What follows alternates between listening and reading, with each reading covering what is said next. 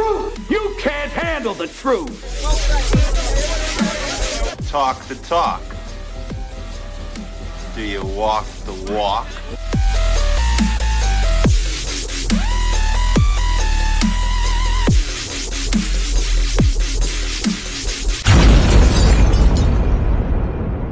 Active FM, I'm back with my friend Luando. I'm getting the name right, apparently. The pronunciation is there. So I'm getting good at this thing. Sound like you know closer. I'm starting slowly but surely. Ganyani, they say. Okay. So a funny thing happened the other day. A young man in our congregation, he must have been about 5 years old. He said, can he please open the prayer on Sunday morning in front of the church? So I asked the Sunday teacher if he knows how to pray. She said yes, and it's my sister. So he gets up in front of the church and he says this. He says, Our Father, who art 11, okay, Harold be your name. Diamonds will come and diamonds will go. And he messed the whole Our Father prayer up properly. But he got a standing ovation. People were so excited that he had the guts to get up and pray.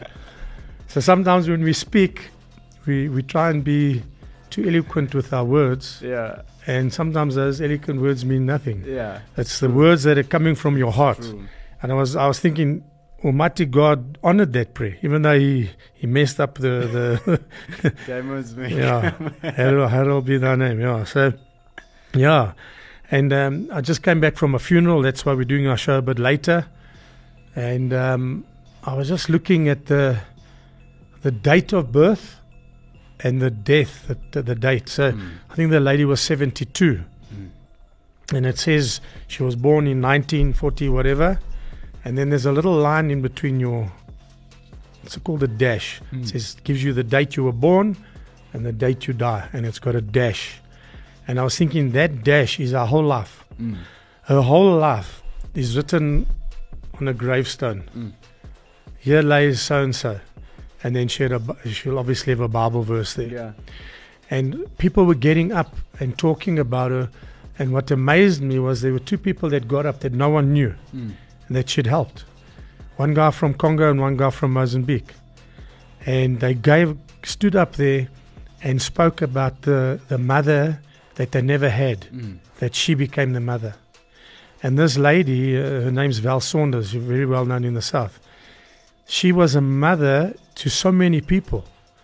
And I've done many funerals in my life. The one funeral, one day I walked off the pulpit, I went to the coffin, I said, I'm going to open you and see if it's the same guy you're speaking about, because what you're talking about is not him. They were talking what a nice guy he was, and he wasn't. He was a ruffian, and only later on sort of he was saved by amazing grace, because it was a very short time before he died. So many times at funerals, I see this thing. They get up, they tell these fantastic stories about this person. Yeah. Meantime, it's lies. With this lady, it's the opposite. There were stories that we never knew about her. There were people that she helped that no one knew about. And that is amazing. Because so many times, and I've seen it on Facebook, somebody's helping the poor, but they're walking around with a camera showing everybody, listen, check what I'm doing here. You know, and I started thinking to myself, wonder when I die, what are people going to say there? Yeah. And does someone have to get up there and lie about me?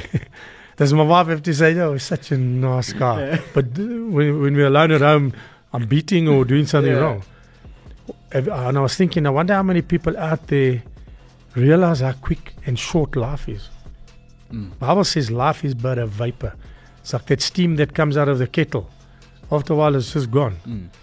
And the older I get, the more I'm realizing life is so short. Yeah. And we think, and young people think, I got my whole life. Yeah. I can give my life to Jesus later on. I'm going to just joel and do my thing. And we forget that tomorrow's not promised. I buried many young people.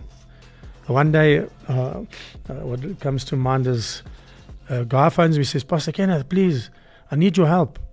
I said, what's wrong? He said, no, my brother's baby died and the pastor is refusing to do the funeral. So I thought, no, man, that can't be.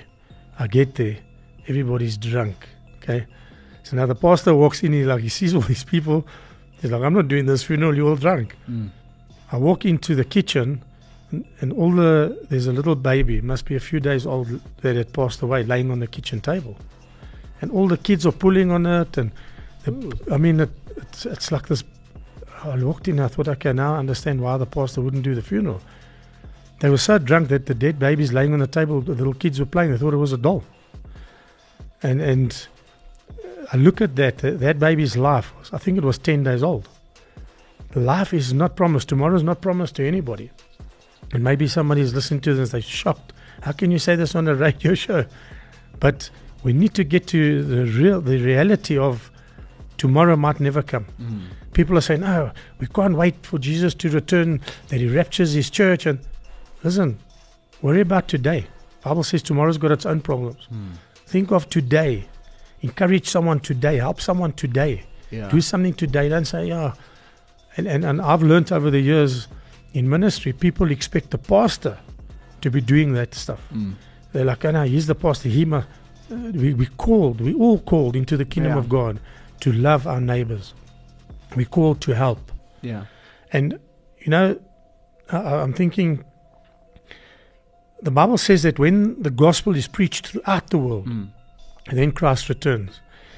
Do you know how long it could take to preach the gospel throughout the world? A day. If every single Christian, there's 1.3 billion Christians, not million, billion Christians. Imagine if those 1.3 just spoke to 2 people. The world will be saved. The world would have known the gospel. But we wait. We think it's the church's responsibility. But you are the church. If you're going to a church and you have a pastor, you are the body of Christ. The pastor's job is to equip the saints to go and do the work of the kingdom of God. So, and I'm sitting at this funeral, and there were maybe 200 people, but more, and it was just grey hair. And all those people that were there, I think I was the youngest, and I'm 55. There's people there that are 80, 90. Their time is up now. And the words that the pastor was speaking, when you're young, I was watching a young lady sitting on her phone there, and she wasn't really listening. She was one of the helpers there.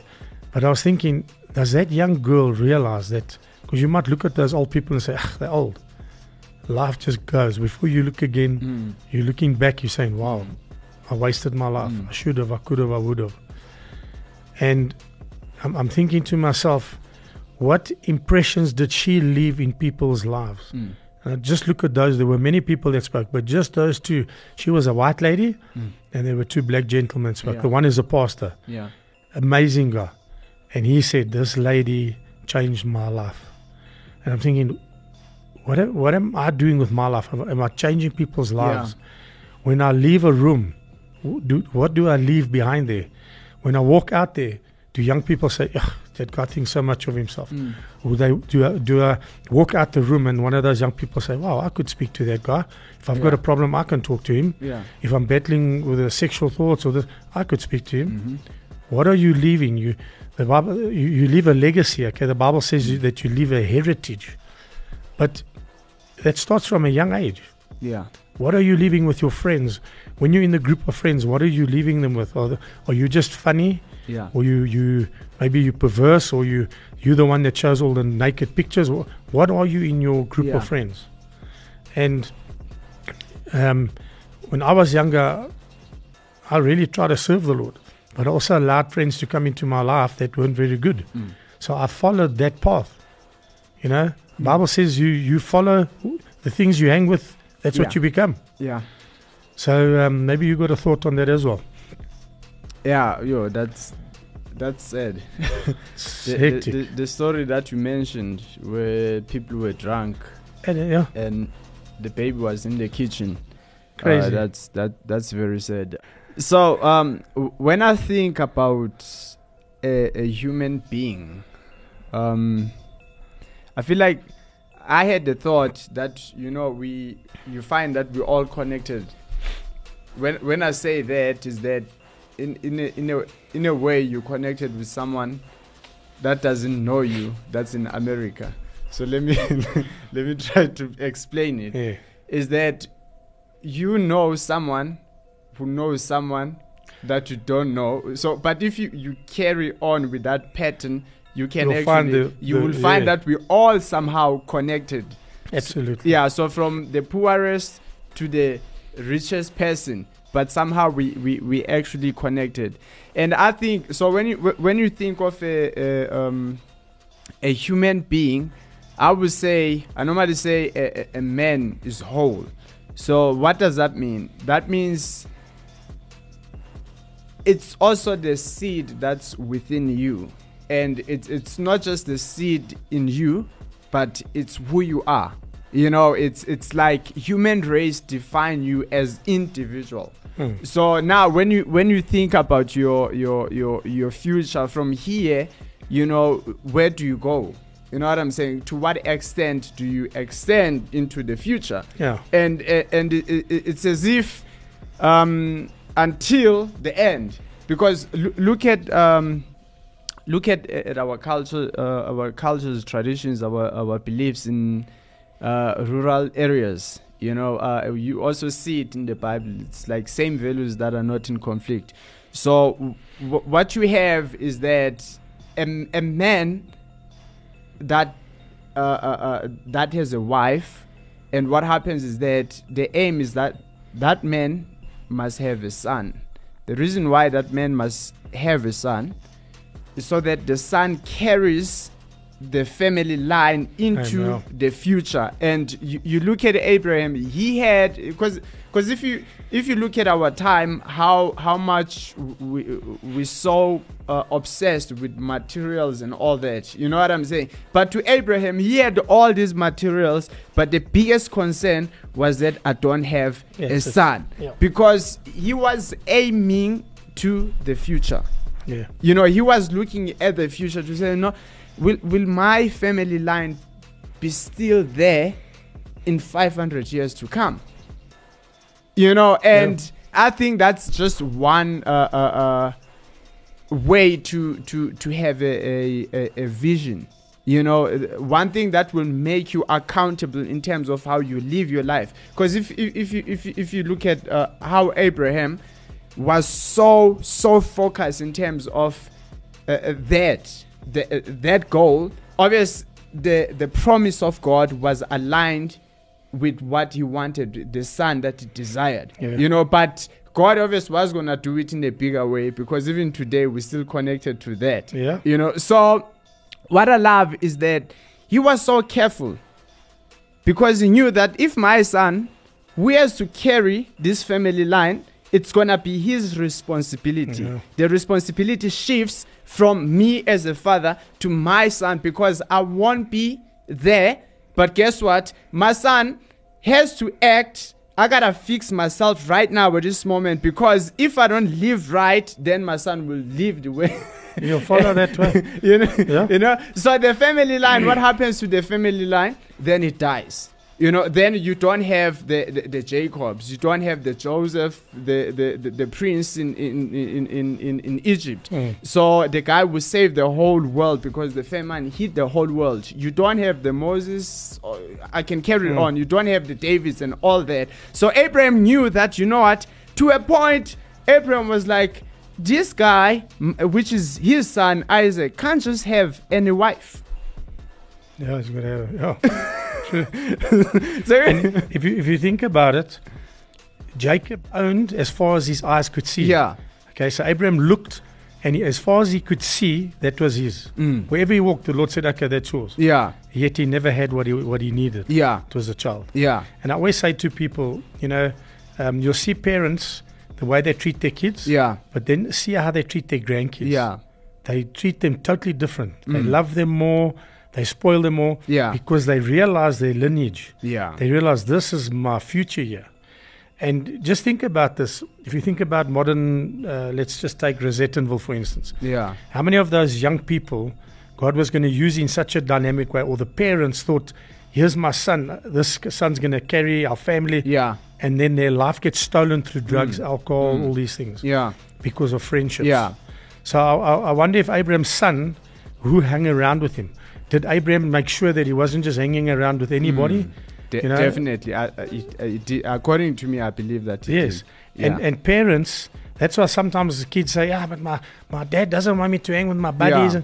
Because he sees, he's wise. He's been around. He can see this is distraction. Yeah. So many times young people come to me. I had a young lady the other day come to the church. She's met a young man. They want to get married.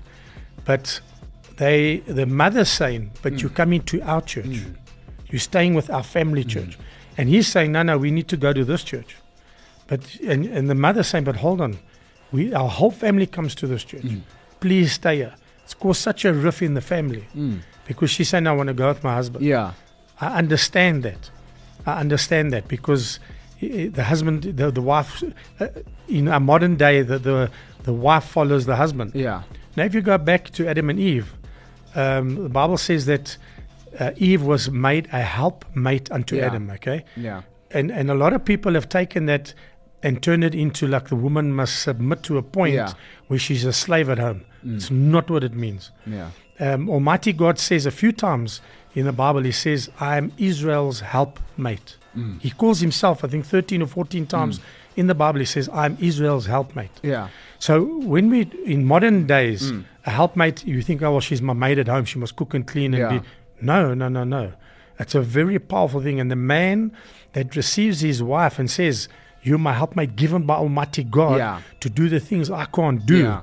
Guess what? You're Yeah. going to have a powerful marriage Yeah. when you honor her and love her. Yeah. So what happens is in our modern day, it doesn't work like that. Yeah. You start commanding and demanding. She's got to be. I've seen there's some cultures where the lady goes on her hands and knees, and they bring food and makos, my king. Yeah. It's ridiculous. The Bible doesn't say that she must bow down to Yeah. her husband. So I think just going back to that, it's a husband and a wife coming together as Yeah. equal parts, Yeah. making a child. Okay. Then when the family comes together, that's why a lot of times you'll find that weddings that are arranged weddings or marriages, they survive. Because the husband and the mother and the father come together and they Yeah. find a girl for the man, for the son, and say this is, and that family come together and they plan this Yeah. thing. It works. Yeah. And because the family is involved there. Yeah. Now, I'm not saying the mother-in-law must be there continually, Yeah. because a mother-in-law can very quickly become a monster-in-law. Yeah. Okay? Yeah. So it's not good for families to stay together. When the Bible says the young man and young woman came together, became one in the flesh, Yeah. and moved away for a specific purpose, that there's not that family influence in the family. Modern day times now, things are tough. People are moving back together. It's creating huge problems. Yeah. So the influences in people's lives, so that young man can be influenced and easily pulled away from the family if the wrong girl comes into his life, or the wrong friends pull him and say, come on, man, we're going here, we're doing this. Yeah. And I see that parents that are strict on their children, sometimes the kids rebel. But if they do it in love, they don't. If they're in love, they say, no, you're not going there. I've got a niece. One day she said, she didn't tell me, she went somewhere. I was horrified. And I was upset with her because the place that she went, she should never have gone there. But she wanted to see, and for herself, she had a friend that, come on. I would never have allowed it. So we need to understand that kids are inquisitive to the world. They're inquisitive about drugs. Is it really addictive? Is alcohol so bad? They meet a young guy or a young girl. They want to try sex out of marriage. But we're going to use a condom. They don't understand at that age. They don't understand the consequences of it. Yeah. The smallest seed in the Bible says that a mustard seed is the smallest seed. But the smallest seed that creates the biggest problem is a seed of a sperm. You can't see it. You've got to look under a microscope. If that seed is not given to the right place and to the right surroundings, that seed can become a massive issue. Yeah. I deal with parents that have got kids that are on drugs. You cannot believe what that child does to their family. Yeah. Why? Friends. They got influenced by wrong friends. Sometimes that child is the influencer. So we always blame other kids, like, those kids pulled.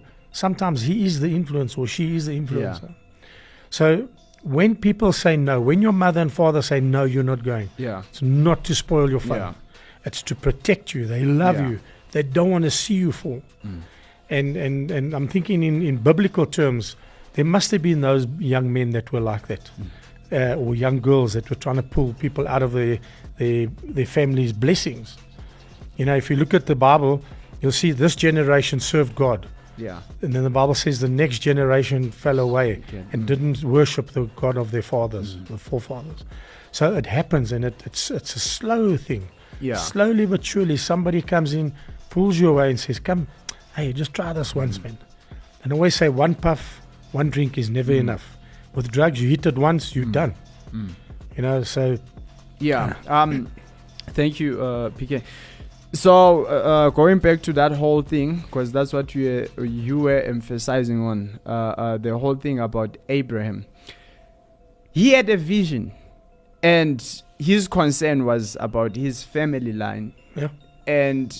But God comes in, obviously in a bigger scale, and God says, throughout the lifespan of earth, we're gonna bless the whole earth through your lineage. So that's what God does. In fact, I feel like God prepared that even before, Abraham. Abraham was just concerned about having a son. Yeah. My servant will inherit everything that I have. But he was not thinking that in 4,000 years, God will still be using my family line to minister to the whole world, because God said, I will bless the whole world, every family, all the earth families. Yes. Yeah.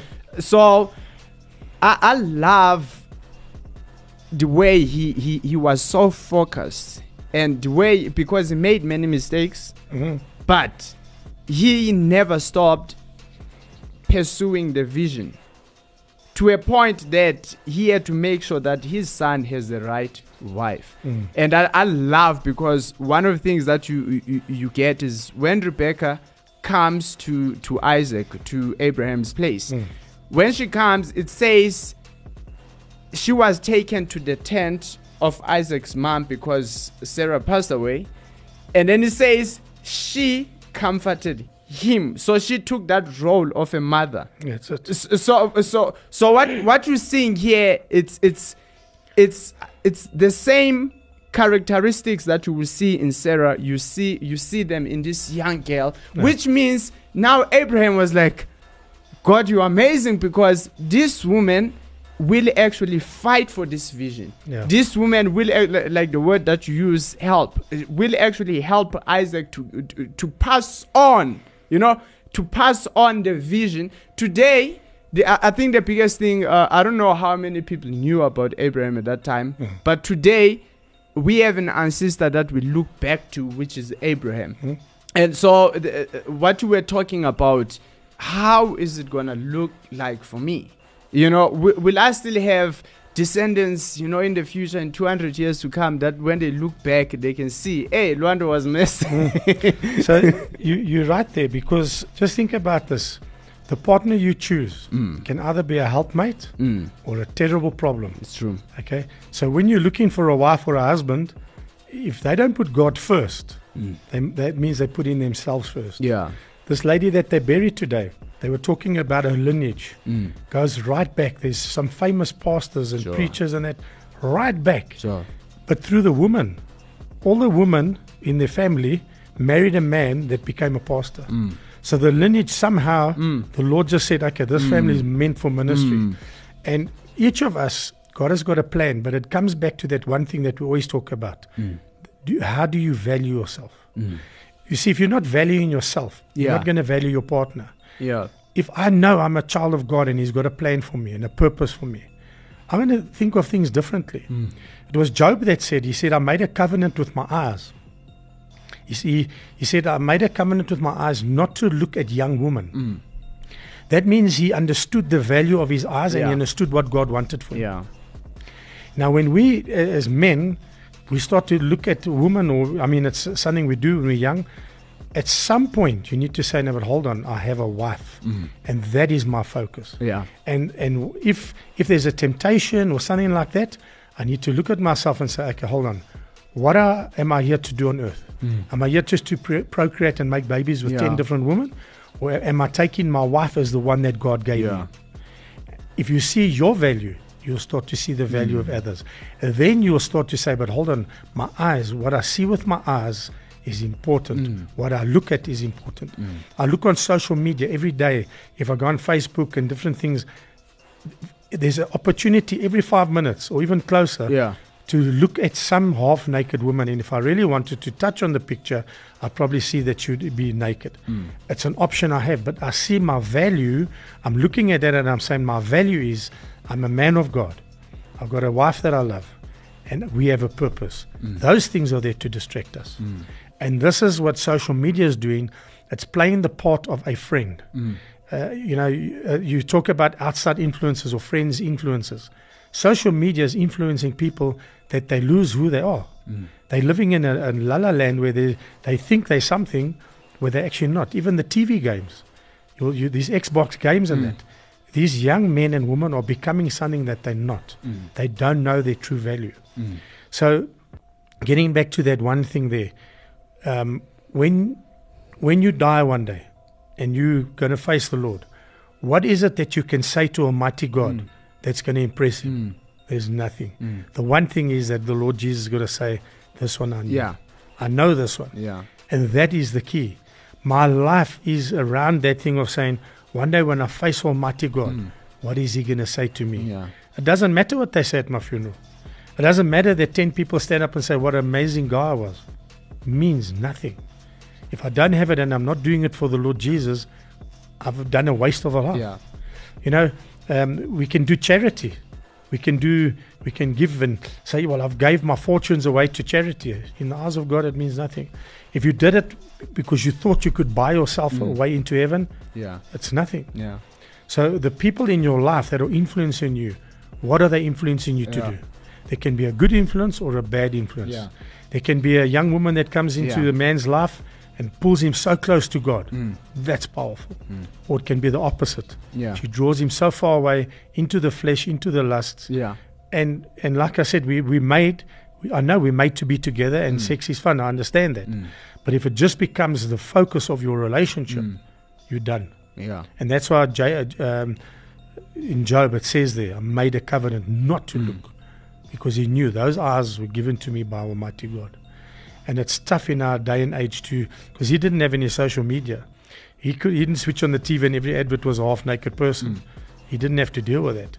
It's becoming more and more that people are influenced by social media and not so much good influences.